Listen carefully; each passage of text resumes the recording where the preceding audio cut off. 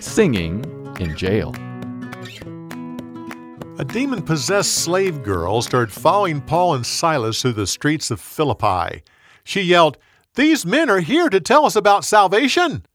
After several days, Paul turned and said to the spirit within her, "By the name of Jesus Christ, come out of that girl!" Immediately the spirit left her. Her owners were furious. They complained to the city officials, who had the two men beaten publicly. They were then taken to a jail, where the jailer put them in chains. Around midnight, Paul and Silas started praying, singing, and giving praise to God.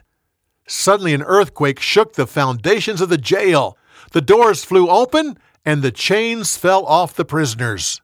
The jailer woke up and saw that the doors were open. He assumed that the prisoners had escaped, so he pulled out his sword to kill himself. Paul shouted, "Wait! Don't do that! We're all here!" The jailer grabbed a torch and rushed into the cell. He fell down and said, "Sirs, what must I do to be saved?" "Believe on the Lord Jesus and you'll be saved, you and your family." The jailer took them to his home, and Paul explained the message of Christ. The entire family believed and was baptized. The jailer then washed the wounds of the men and served them a meal.